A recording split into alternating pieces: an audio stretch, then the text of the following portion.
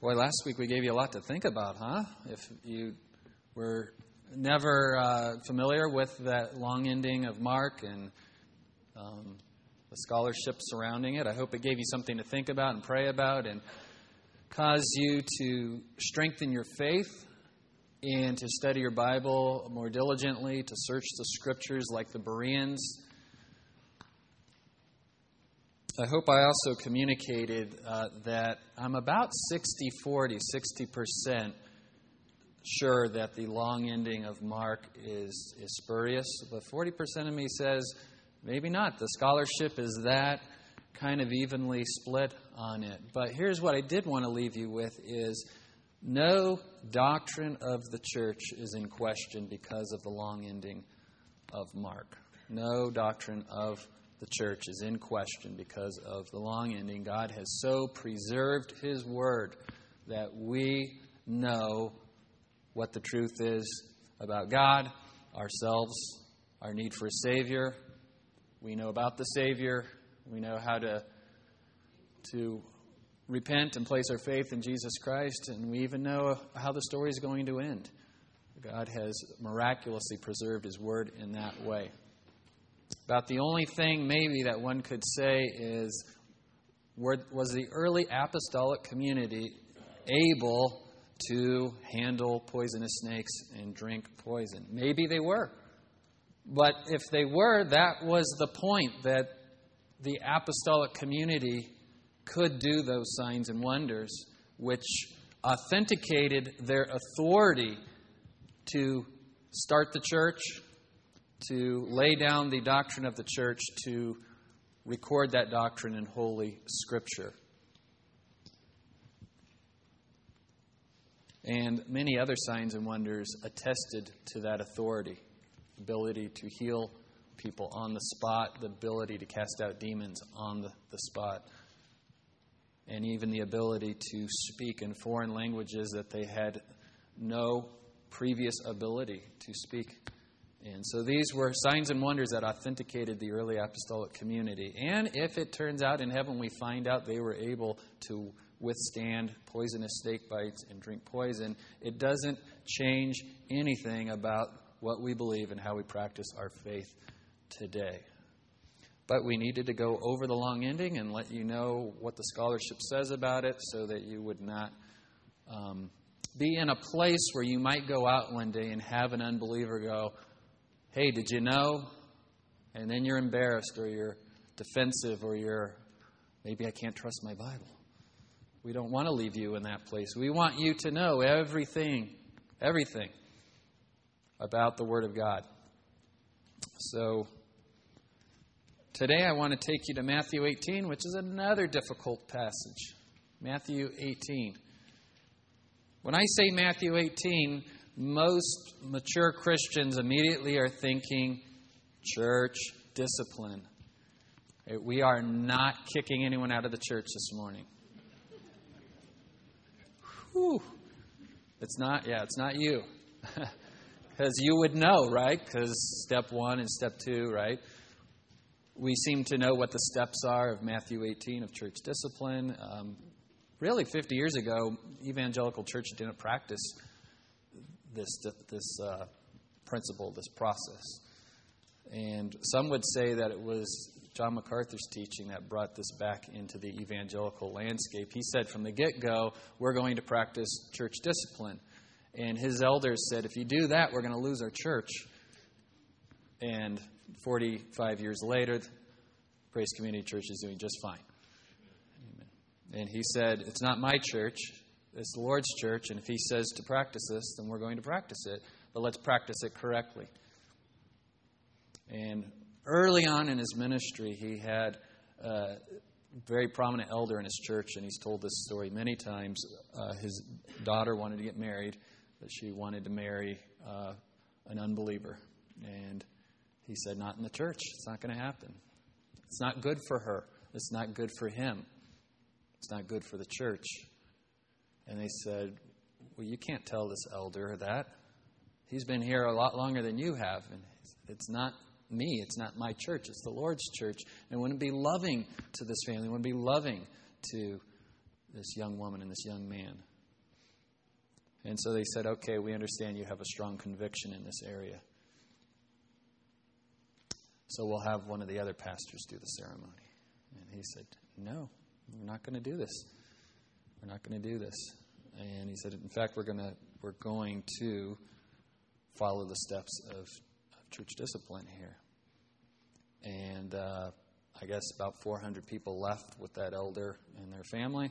And within a year, 400 new people had come. And the next year, 800 new people had come. And the rest is history. Don't know what ended up happening to the other family. You know, you pray and hope that everything turned out well. But Matthew 18. Now in the church, people have a wrong view. They've gone all the way to the other extreme, and they think of Matthew 18 as kicking people out of the church, excommunication. And they've lost the whole context of where we even get the teaching from. So today I want to give you the context. We're going to look at the what, the why, and the how of church discipline. It's a two-part series. We can't cover it all today. I'm going to say it's really 10 steps, not 3. And in fact, the 10 steps are just my way of letting you know that there's more here than meets the eye. We need discipline. What word is in the word discipline? Disciple. This is about discipleship. This is God's plan for discipling His church. This is the one another's, practicing the one another's, that we would love one another enough to not allow each other to continue in habitual sin, flagrant sin. But we're posed with this perplexing dilemma. And I think this is why most people are afraid to exercise church discipline, to lovingly confront one another. Because when we read the New Testament, Jesus saved His most scathing rebuke for those who look like they were exercising church discipline. If Jesus aimed His most scathing rebukes at the Pharisees for their legalistic, judgmental, hypocritical behavior, then why would He instruct the church to discipline members when they sin to the point that the church may have to shun an unrepentant sinner? Ask them to leave the assembly. How can Jesus expect sinners to confront sinners about sin? And doesn't this plan run the risk of unintentionally creating more Pharisees in the church? We don't want people running around saying, I have the spiritual gift of Matthew 18. It's not one of the spiritual gifts. Now, knowing people the way we know them, yes, it does run the risk of people going around saying, it is my job to clean all the sin out of the church. That was the problem of the Pharisees. See, their answer to this dilemma is, you are absolutely right. That's why there must be a group of people who don't sin. We can tell people they're in sin because we are no longer in sin. We keep the law. We keep it fastidiously. Therefore, we have the platform. We have the leverage. We have the right to purify the assembly. That is not what Jesus is teaching here. Sinners can and should lovingly, humbly confront other sinners when they are trapped or stuck in habitual sin. Because we all have blind spots. We've been talking about this for a year now. We all have blind spots. We need somebody to come to us. We need more than one person sometimes to come to us. And we get our hearts so hardened that sometimes we even need the whole assembly to say, we love you, but we can't allow you to continue in the sin. So it can be done, it should be done, it's commanded, but there's a way in which we should do it and an attitude with which we should do this. Church discipline is not, let's get this out of the way. What is it not? It is not about kicking sinners out of the church. It is not about kicking sinners out of the church. If that were the goal, church would be empty. Amen. You'd get everyone out, and then you'd need to kick yourself out, right? So it's not about kicking sinners out of the church, though Jesus wants to purify his bride. We cannot, a little leaven ruins a whole lump, right? We can't just turn a blind eye to sin. Praise God, he didn't turn a blind eye to sin. He loved us enough to do something about it. Look at how Jesus confronts people in their sin in the Bible. It's where people are teachable and humble. It's so loving and it's so, why do you eat with tax collectors and sinners and prostitutes? Because they know that they're sick and they need a physician. Where does he have to confront with a more fierce, a more strong, a more scathing rebuke sometimes? It's those who think they don't need to repent. Those who don't think they're sick. And yet he confronts both. He confronts both. Church discipline is not about forcing people to agree with your judgments.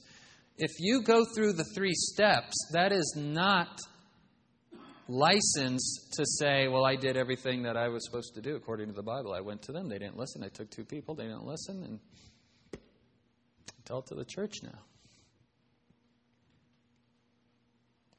What if they're not really in sin? What if you have a strong conviction about something, but it's not a biblical commandment? What if you just don't like the person very much? You can't say, well, I did Matthew 18 on them, and please don't use it as a verb. I lovingly approached my brother, and we had a conversation about some things I was concerned about.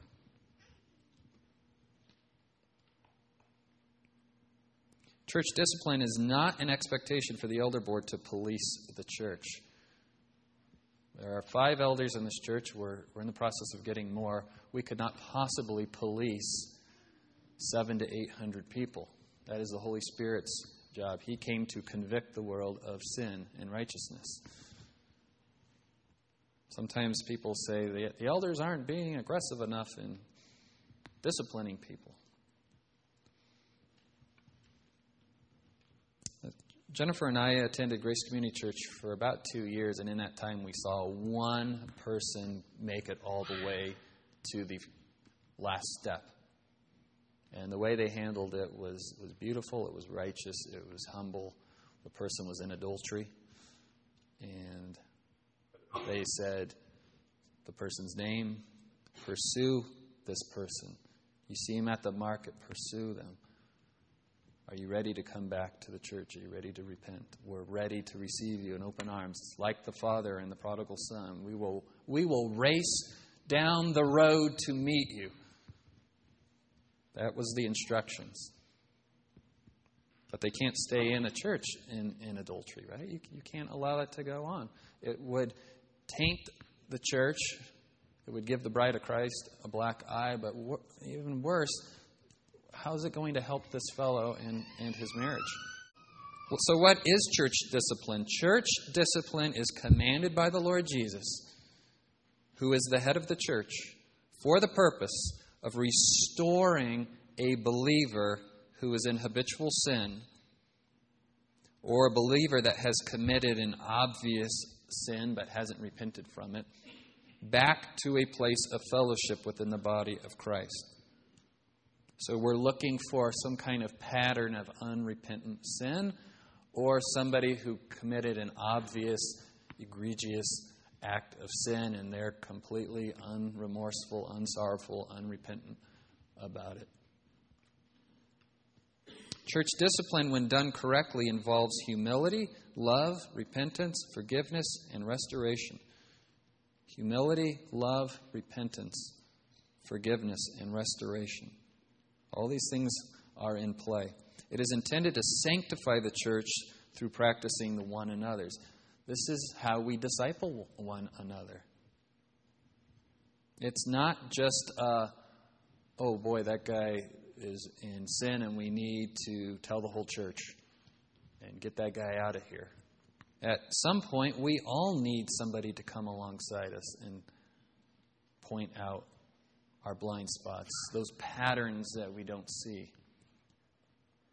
During the 30-day review process, when I was up for nomination for this position, somebody lovingly came to me and said, you do this thing where we're talking and I'm talking to you and you just drift off. You nailed me. Yeah, you got me. That's me. I've known about it. I'm working on it. Obviously, I have more work to do on it. Please forgive me. Well, what are you thinking about? Like the 10 other things I have to do after this conversation. And I'm trying to multitask. See if I can solve a few problems in the back of the computer here. But you can't do that, right? You got to be like, this person is important. I love you. I respect you. I need to hear from you.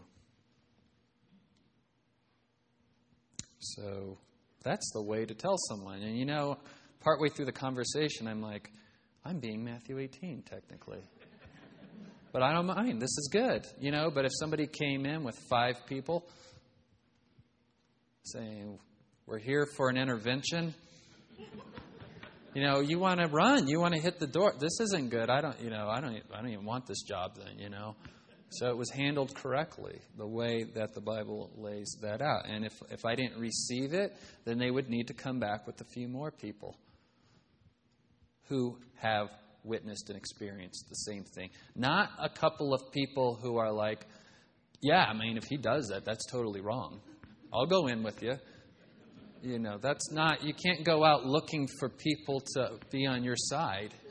Witnesses, 2 or 3 witnesses. Sometimes there aren't witnesses, and you might need to come back with a neutral arbitrator.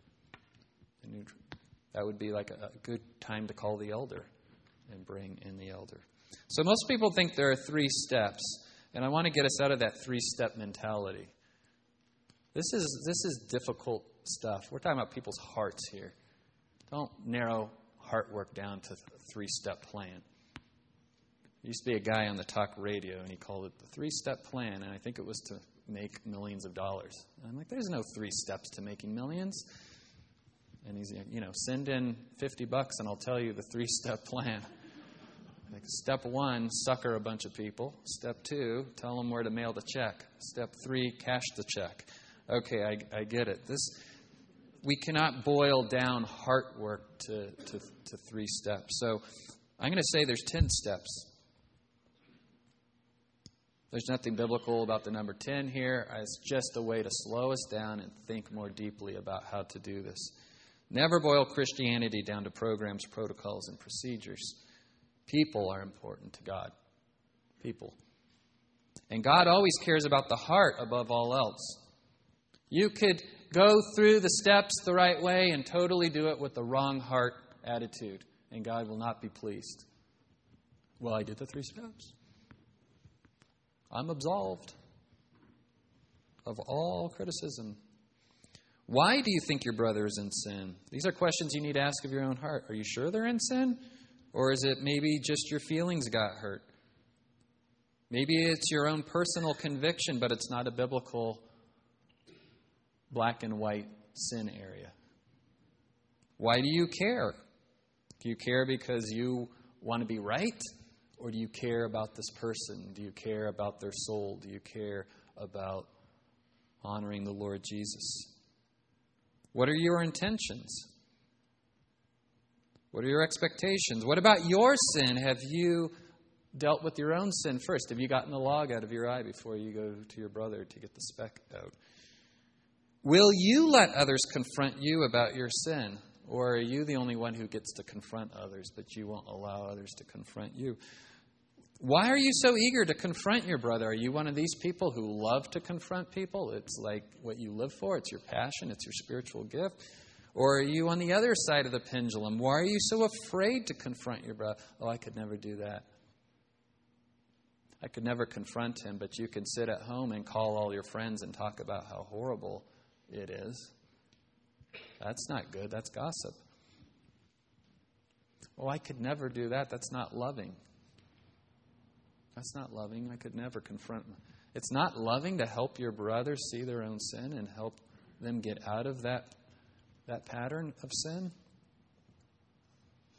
So this is difficult stuff we're talking about. I realize that. Nobody's perfect at this. It is hard work. But we're trying to give us some principles from the Bible for doing this because we are commanded to do this. So first and foremost, you need to understand Matthew 18 in context. Context. We had a running joke. I used to teach the biblical Greek class at Heritage Oak School. And if you ever drifted off, which is very easy to do in a Greek class, and you're in junior high, and you get called on, you can always say context.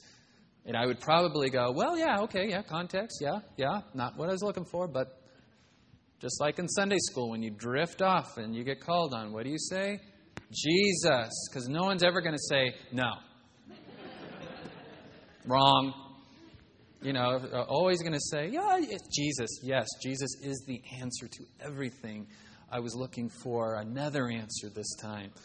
So context. Context is so important. I doubt there's more than 5 people in this room that know what the context is to Matthew 18 because we just rip it right out and teach it as a 3-step kind of plan.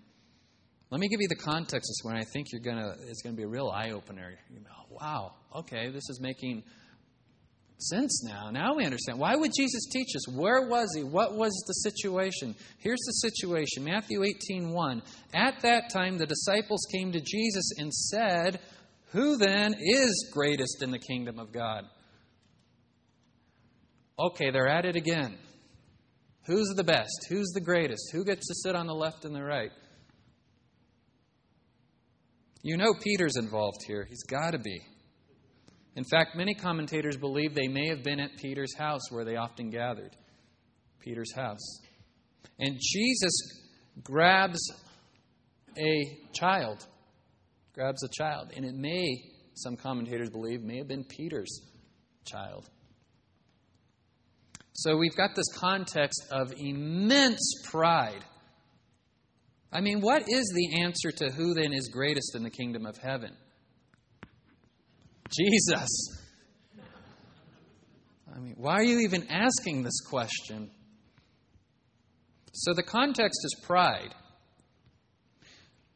And we need to just say from the outset that church discipline cannot be practiced where pride flourishes. In fact, it's part of the antidote to pride, why we practice church discipline. If your heart is filled with pride, you cannot confront another brother correctly. And if your heart's filled with pride, you cannot be confronted. You will not allow it. You will not listen. You will plug your ears, harden your heart, and get angry. Even if 3 or 4 people come who you know love you, and you know have no agenda against you, if your heart's filled with pride, you will not listen. You will think some great conspiracy is going on. If we are selfishly striving to be greatest in the kingdom, then everyone around us becomes an adversary, an obstacle, or some kind of opportunity for us to prove that we indeed are the greatest in the kingdom. Right? This is the way we're born. It shows up in the way we play sports and the way we even do family game night. You know, everybody's an obstacle to my greatness. I will dominate. I will beat a 3-year-old at sorry. There will be tears.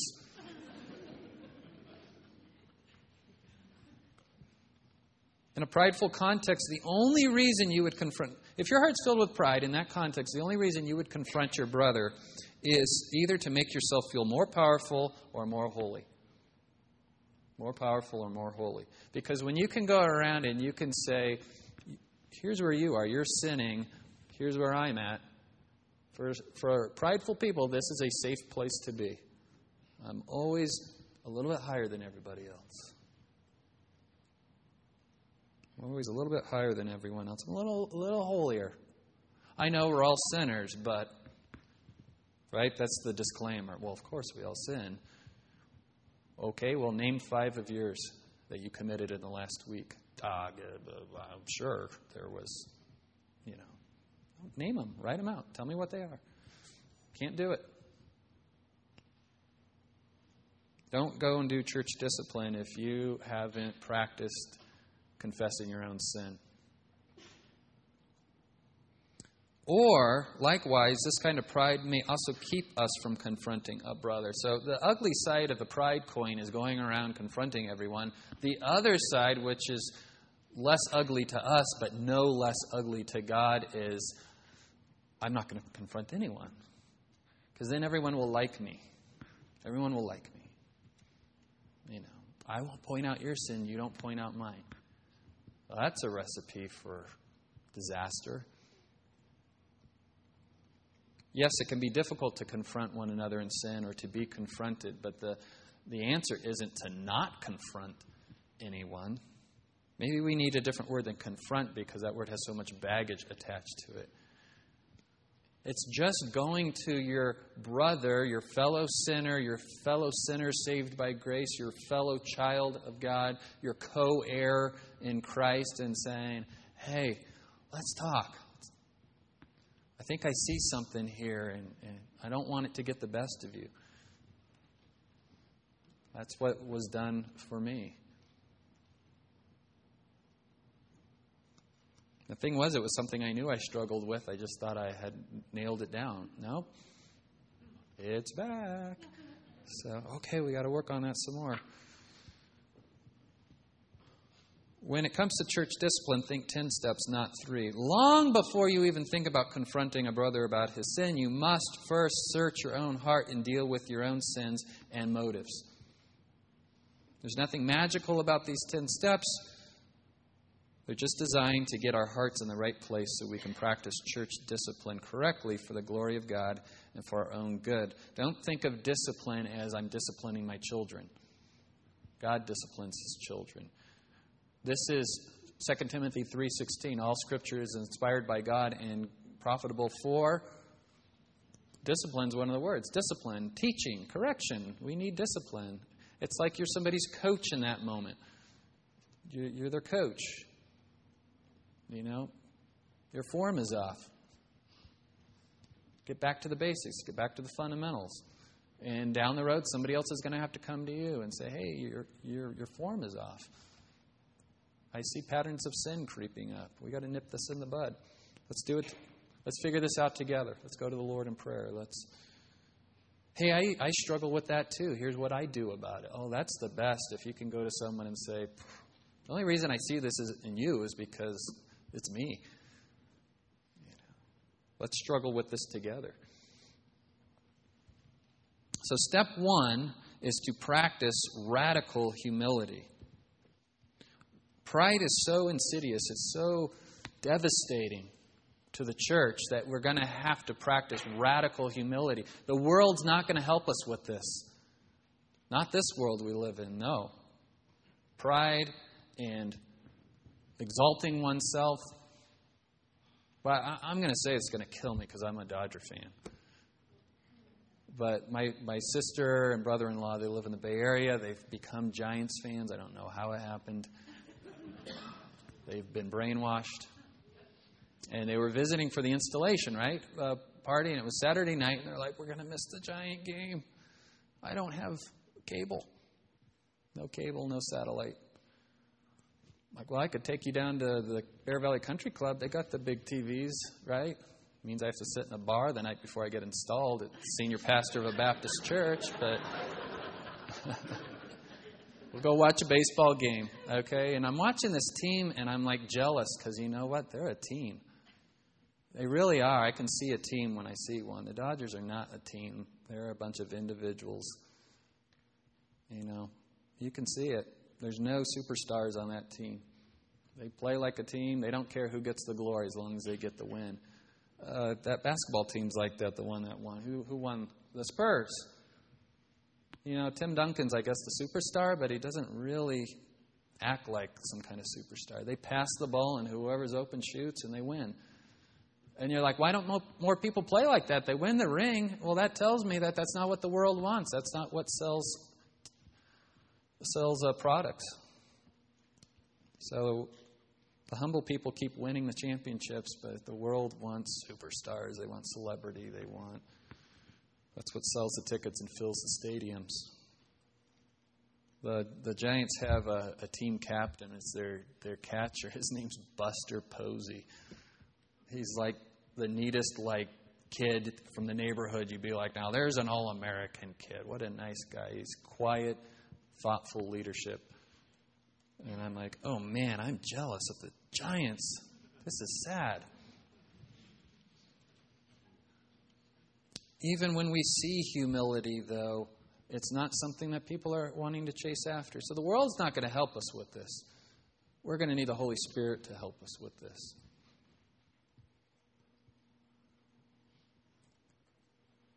Even when I go and talk to other pastors, they say, how's it going up at the church? Yeah. So what's your attendance like? First question, what's your attendance like? Those are pastors, good, godly men. They ought to know better. They always want to know what's your attendance like. How's giving? Second question. Nickels and noses. How's your church's holiness? How's their humility? Do they practice the one another's? Are they hospitable? Is there love there? That's like down on the list, and it should be top on the list. Matthew 18:2. And he called a child to himself, a paideon, a 2-year-old or younger, a 2-year-old or infant. It's a very young child. Called him. It's either he said to the 2-year-old, come over here, or he called for someone to bring the baby over to me, and set him before him. Just picture that, this little baby on Jesus' knee. That's just a beautiful scene right there. And it said, truly I say to you, unless you are converted and become like children, you will not enter the kingdom of heaven. You won't even get in, let alone who's the greatest. And the illustration is so obvious and so vibrant and so on the money. They're like, well, how could that child be the greatest? He's not done anything. He hasn't accomplished anything. What if he was like in a soiled diaper? That'd be even better, right? And if it was Peter who asked the question and he grabbed Peter's child, how rich would that be? Peter, unless you're like this crying, soiled, helpless, needy, bringing nothing to the table child, you won't even enter the kingdom. No place in the kingdom for pride. How can you be prideful in the presence of the Almighty? Whoever then humbles himself as this child, he is the greatest in the kingdom of heaven, right? The last shall be first and the first shall be last. And whoever receives one such child in my name receives me. So now the child is no longer the actual child. The child now is a humble believer, a child of God. Whoever receives one such child in my name receives me. If you can receive a child, a new believer with all their baggage, and remember, boy, that was me. I mean, it still is me in a lot of ways, but, as a new believer, I was a wreck. People were patient with me and loving with me and didn't expect my sanctification to happen overnight. You receive one such child in Jesus' name, you're receiving Jesus.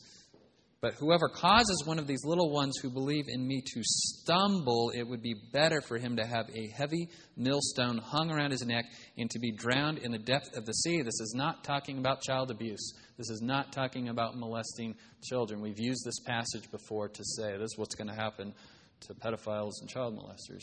No, I think if they don't repent, there will be even worse than this waiting for them. This is, look, if in your pride you cause a little child, a new believer, to stumble because of your pride is the context. You don't have patience with them. Love is patient, love is kind. You don't have patience with people. A new believer or maybe an unbeliever comes in the doors and we're like, get out of here with your stinky sin. How are they ever going to come to Christ now if that's their first impression? If this is what Christians are like? Doesn't mean let them in here and say, well, go ahead and sin. It's come on in. We're all sinners in search of God's grace. Let us come alongside you and help you grow in the Lord. Now, if they don't want to grow, then that's a different story. Pride is so harmful to the church. It elevates opinion to fact. Our opinions now become fact. It elevates preference to law. These things that are our preferences suddenly become God's law, and now we're holding everyone accountable to our preferences. It elevates accomplishment to proof of holiness or worthiness. Pride blinds us to our own sins, our own mistakes, our own fallibility. Each person, each believer, each little child is precious to God.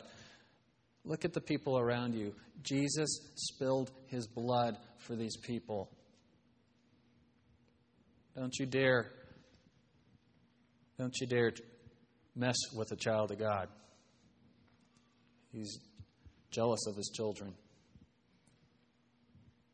Loving a believer equals loving Jesus. How do I love Jesus? Love believers. 1 John, if you say you love Jesus, but you hate your brother, you're a liar. You're a liar. You don't love Jesus if you hate your brother. If you hate your brother, don't come and bring your offering at the altar. Go home and reconcile. Step 2, practice radical personal holiness. In other words, deal with the log in your eye before you deal with the speck in your brother's eye. Yes, we need one another to point out sin in our life, but if we busy ourselves with dealing with our own sin, church discipline isn't as necessary.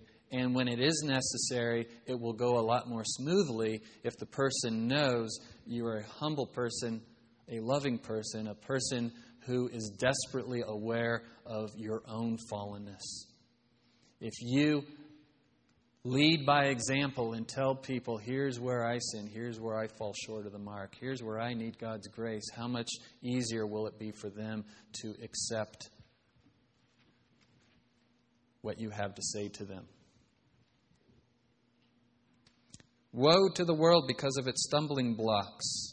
For it is inevitable that stumbling blocks will come, but woe to that man through whom the stumbling block comes. The world, of course, is going to tempt us, but it should not be so inside the church. So certainly any habitual, presumptuous sin would be a stumbling block inside the church. Somebody flaunting their adultery or flaunting their hatred. But the one sin that is directly in view in this context is the sin of pride. A prideful person.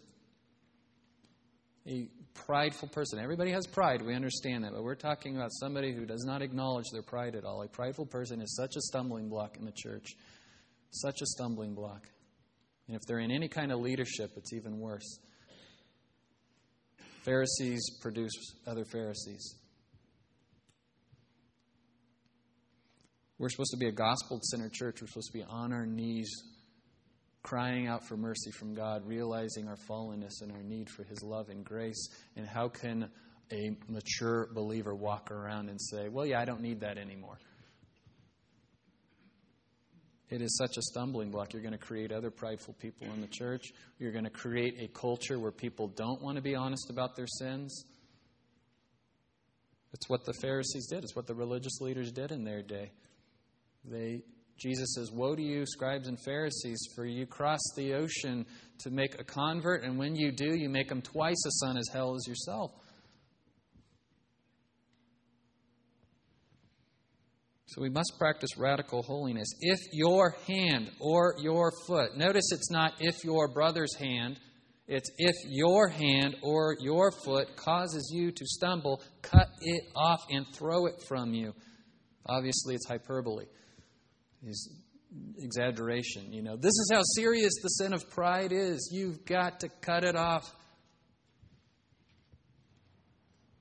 It is better for you to enter life crippled or lame than have 2 hands or 2 feet and be cast into the eternal fire. If your eye causes you to stumble, pluck it out and throw it from you. It is better for you to enter life with 1 eye than to have 2 eyes and be cast into the fiery hell. Just like in Matthew 5 where we read. If we would have kept reading, it said, you've heard it said, do not commit adultery. But I say to you, if you even so much as look at a woman with lust in your heart, you've already committed adultery. So pluck out your eye and throw it away from yourself. It is that serious. Biblical counselors call this radical amputation. Radical amputation. Don't deal lazily with your sin, especially the sin of pride. It is disastrous, brothers and sisters, just disastrous. It's a cancer. It'll spread. You cut it out, and you cut out all the cells around it, and then you blast it with radiation and chemo, and you make sure it is gone. Now, can you ever completely get rid of your pride this side of heaven? No. We understand that. Right? I finally got rid of my pride. There it is. Oop, there it is, right? It's back. I'm the most humble man. It just doesn't work. I am pride-free. Been pride-free for 30 days. Step 3, practice radical love. By the way, folks, you cannot practice love with pride in the way. What is pride? It's self-love. If you're practicing self-love, you've got no love to practice. You've got no love to give other people if you're busy loving self. Practice radical love. See that you do not despise one of these little ones. For I say to you that their angels in heaven continually see the face of my Father who is in heaven. I'm not going to break down that verse and what that means, but just know that's how important these believers are to God. We shouldn't be despising anyone who professes the name of Christ. And frankly, Jesus said to love your enemies too. If you have bitterness in your heart towards someone in the church and you think you need to confront them, you need to confront your bitterness first. If you can't love someone, your attitude when somebody is in sin, I know initially when somebody sins against us, what is our first response? Ouch, that is ugly. I am hurt. My life has been inconvenienced. And if the sin is radical, it could be worse than an inconvenience. I understand that. I understand that. There could be an abuse involved. But you need to take that to the cross and you need to say, I love this person. They're in sin against a holy God. That is not a good place for anybody to be. You ought to care more about the person's sin and how it is affecting their relationship with God than how it's inconveniencing your personal life. I know that's hard, especially in the context of the home where we're all stuck together for better or for worse. Right? But you need to care more about that person's soul than your own comfort. And what will happen is that bitterness will melt and it'll turn to compassion. And then you'll say, man, that's me. I'm a sinner too. Is that what my sin looks like? Oh, that's ugly. Yes, that's what your sin looks like. And if it looks that ugly to you and me who are sinful people, imagine what it looks like to a holy God. If we're that offended, how much more is God offended with our sin? So have compassion and love for those who are stuck in sin. For the Son of Man has come to save that which was lost. What do you think? If any man has 100 sheep and one of them has gone astray, does he not leave the 99 on the mountains and go and search for the one that is straying? That is radical love. Most people would say, I'm good enough with the 99. That's going to be a lot of work going after that one. It's going to be a lot of work. It's going to be a lot of uncomfortable meetings, phone calls. No thanks. Wait, we're the one. that the Good Shepherd went after. Aren't you glad he went after you? Amen. Remember where else we hear the story? It's right before the prodigal son, the woman who loses the coin, and then she finds it and she's excited. And the shepherd who loses the one sheep, and he finds it, and he says, there's a party in heaven over the one sinner that repents, over the 99 who don't need repentance. The 99 righteous, right? He's being sarcastic there. Sanctified sarcasm. The 99 who don't need to repent. The 99 righteous. There is no 99 righteous that don't need to repent. We're all the lost sheep. All we like sheep have gone astray, Isaiah 53. There is none righteous, no, not one. None seeks after God, Romans 3. So you're going to abandon the one in sin? Come on. No, we need to love one another and pursue one another. If it turns out that he finds it, truly I say to you, he rejoices over it more than over the 99 which have not gone astray. So it is not the will of your Father who is in heaven that one of these little ones perish. See, pride doesn't seek out lost sheep. Humility recognizes that we are all lost sheep, and love compels us to go after the lost sheep. Each believer is precious to God. Love pursues. And sometimes I realize the lost sheep doesn't want to come home with you. That happens sometimes. That you keep pursuing, keep pursuing, keep pursuing. Again, realizing that someday that might be you. And I hope the church will come after me in love. And sometimes, listen to this, sometimes you think there's the lost sheep. There's the lost sheep. I'm going to go get him. Come on, people, let's go get him. And the people are like, you're the lost sheep. No, you're the lost sheep. You got it all wrong there, brother. You go to get 2 or 3 witnesses, and they go, no, you're it. And you get rid of those and get 2 or 3 more, and everyone's, man, you're the lost sheep. That happens. Finally, then, humility, personal holiness, and love, they're inseparable from church discipline. Don't even get to the other steps until you really dwell on humility, personal holiness, and love. Galatians 5:25, this is after the fruits of the Spirit, right?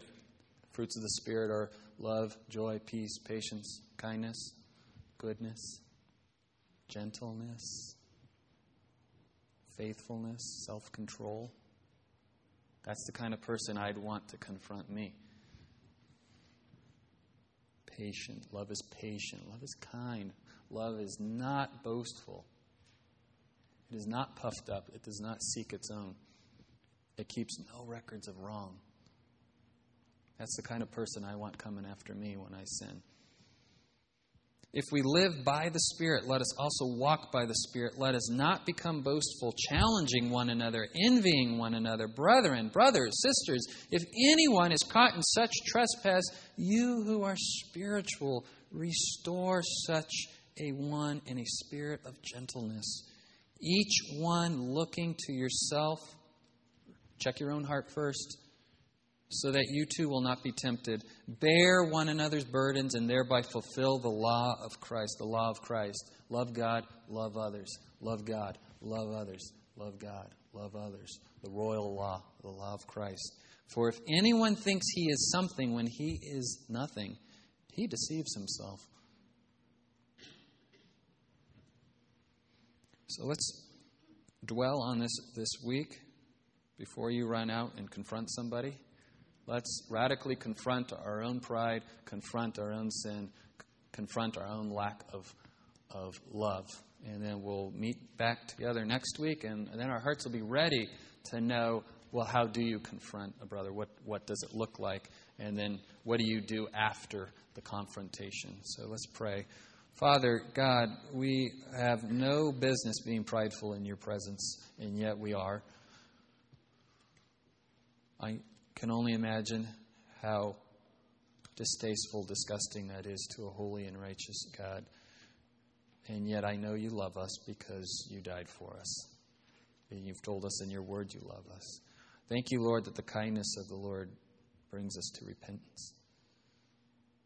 And yet sometimes, Lord, you need to be more direct.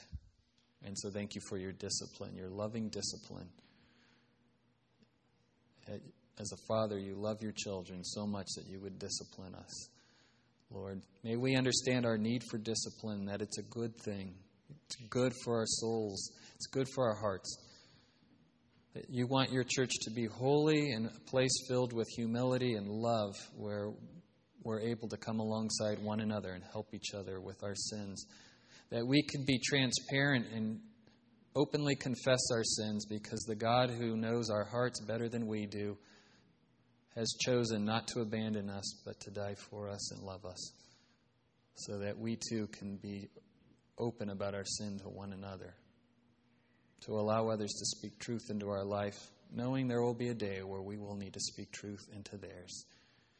And that by our efforts to bring glory to you, God, we will find our greatest good and satisfaction. Make this just such a place. In Jesus' name, amen.